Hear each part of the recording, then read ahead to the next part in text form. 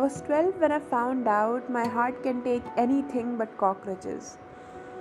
Little did I know, you will win the take anything race.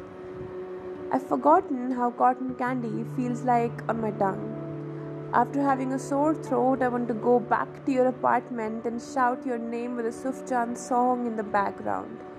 And maybe make out after that.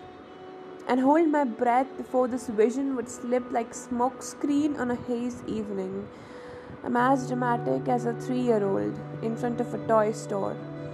And so swiftly as if cold wind on a Malaysian beach, I'd hope this would last.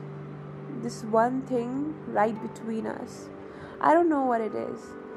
There is every possible reason I should run from you. Run from the proximity of us being under the same part of sky, under the exact same planetary motion of Venus. I should run, shouldn't I? It's not too late, see.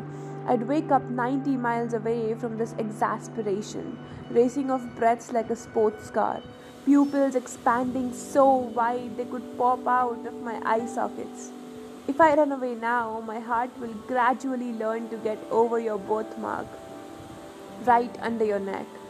Like 300th word of this poem, you and I will be like an old gallows art no one found out about. No one knew we existed. If only, if only I run away now.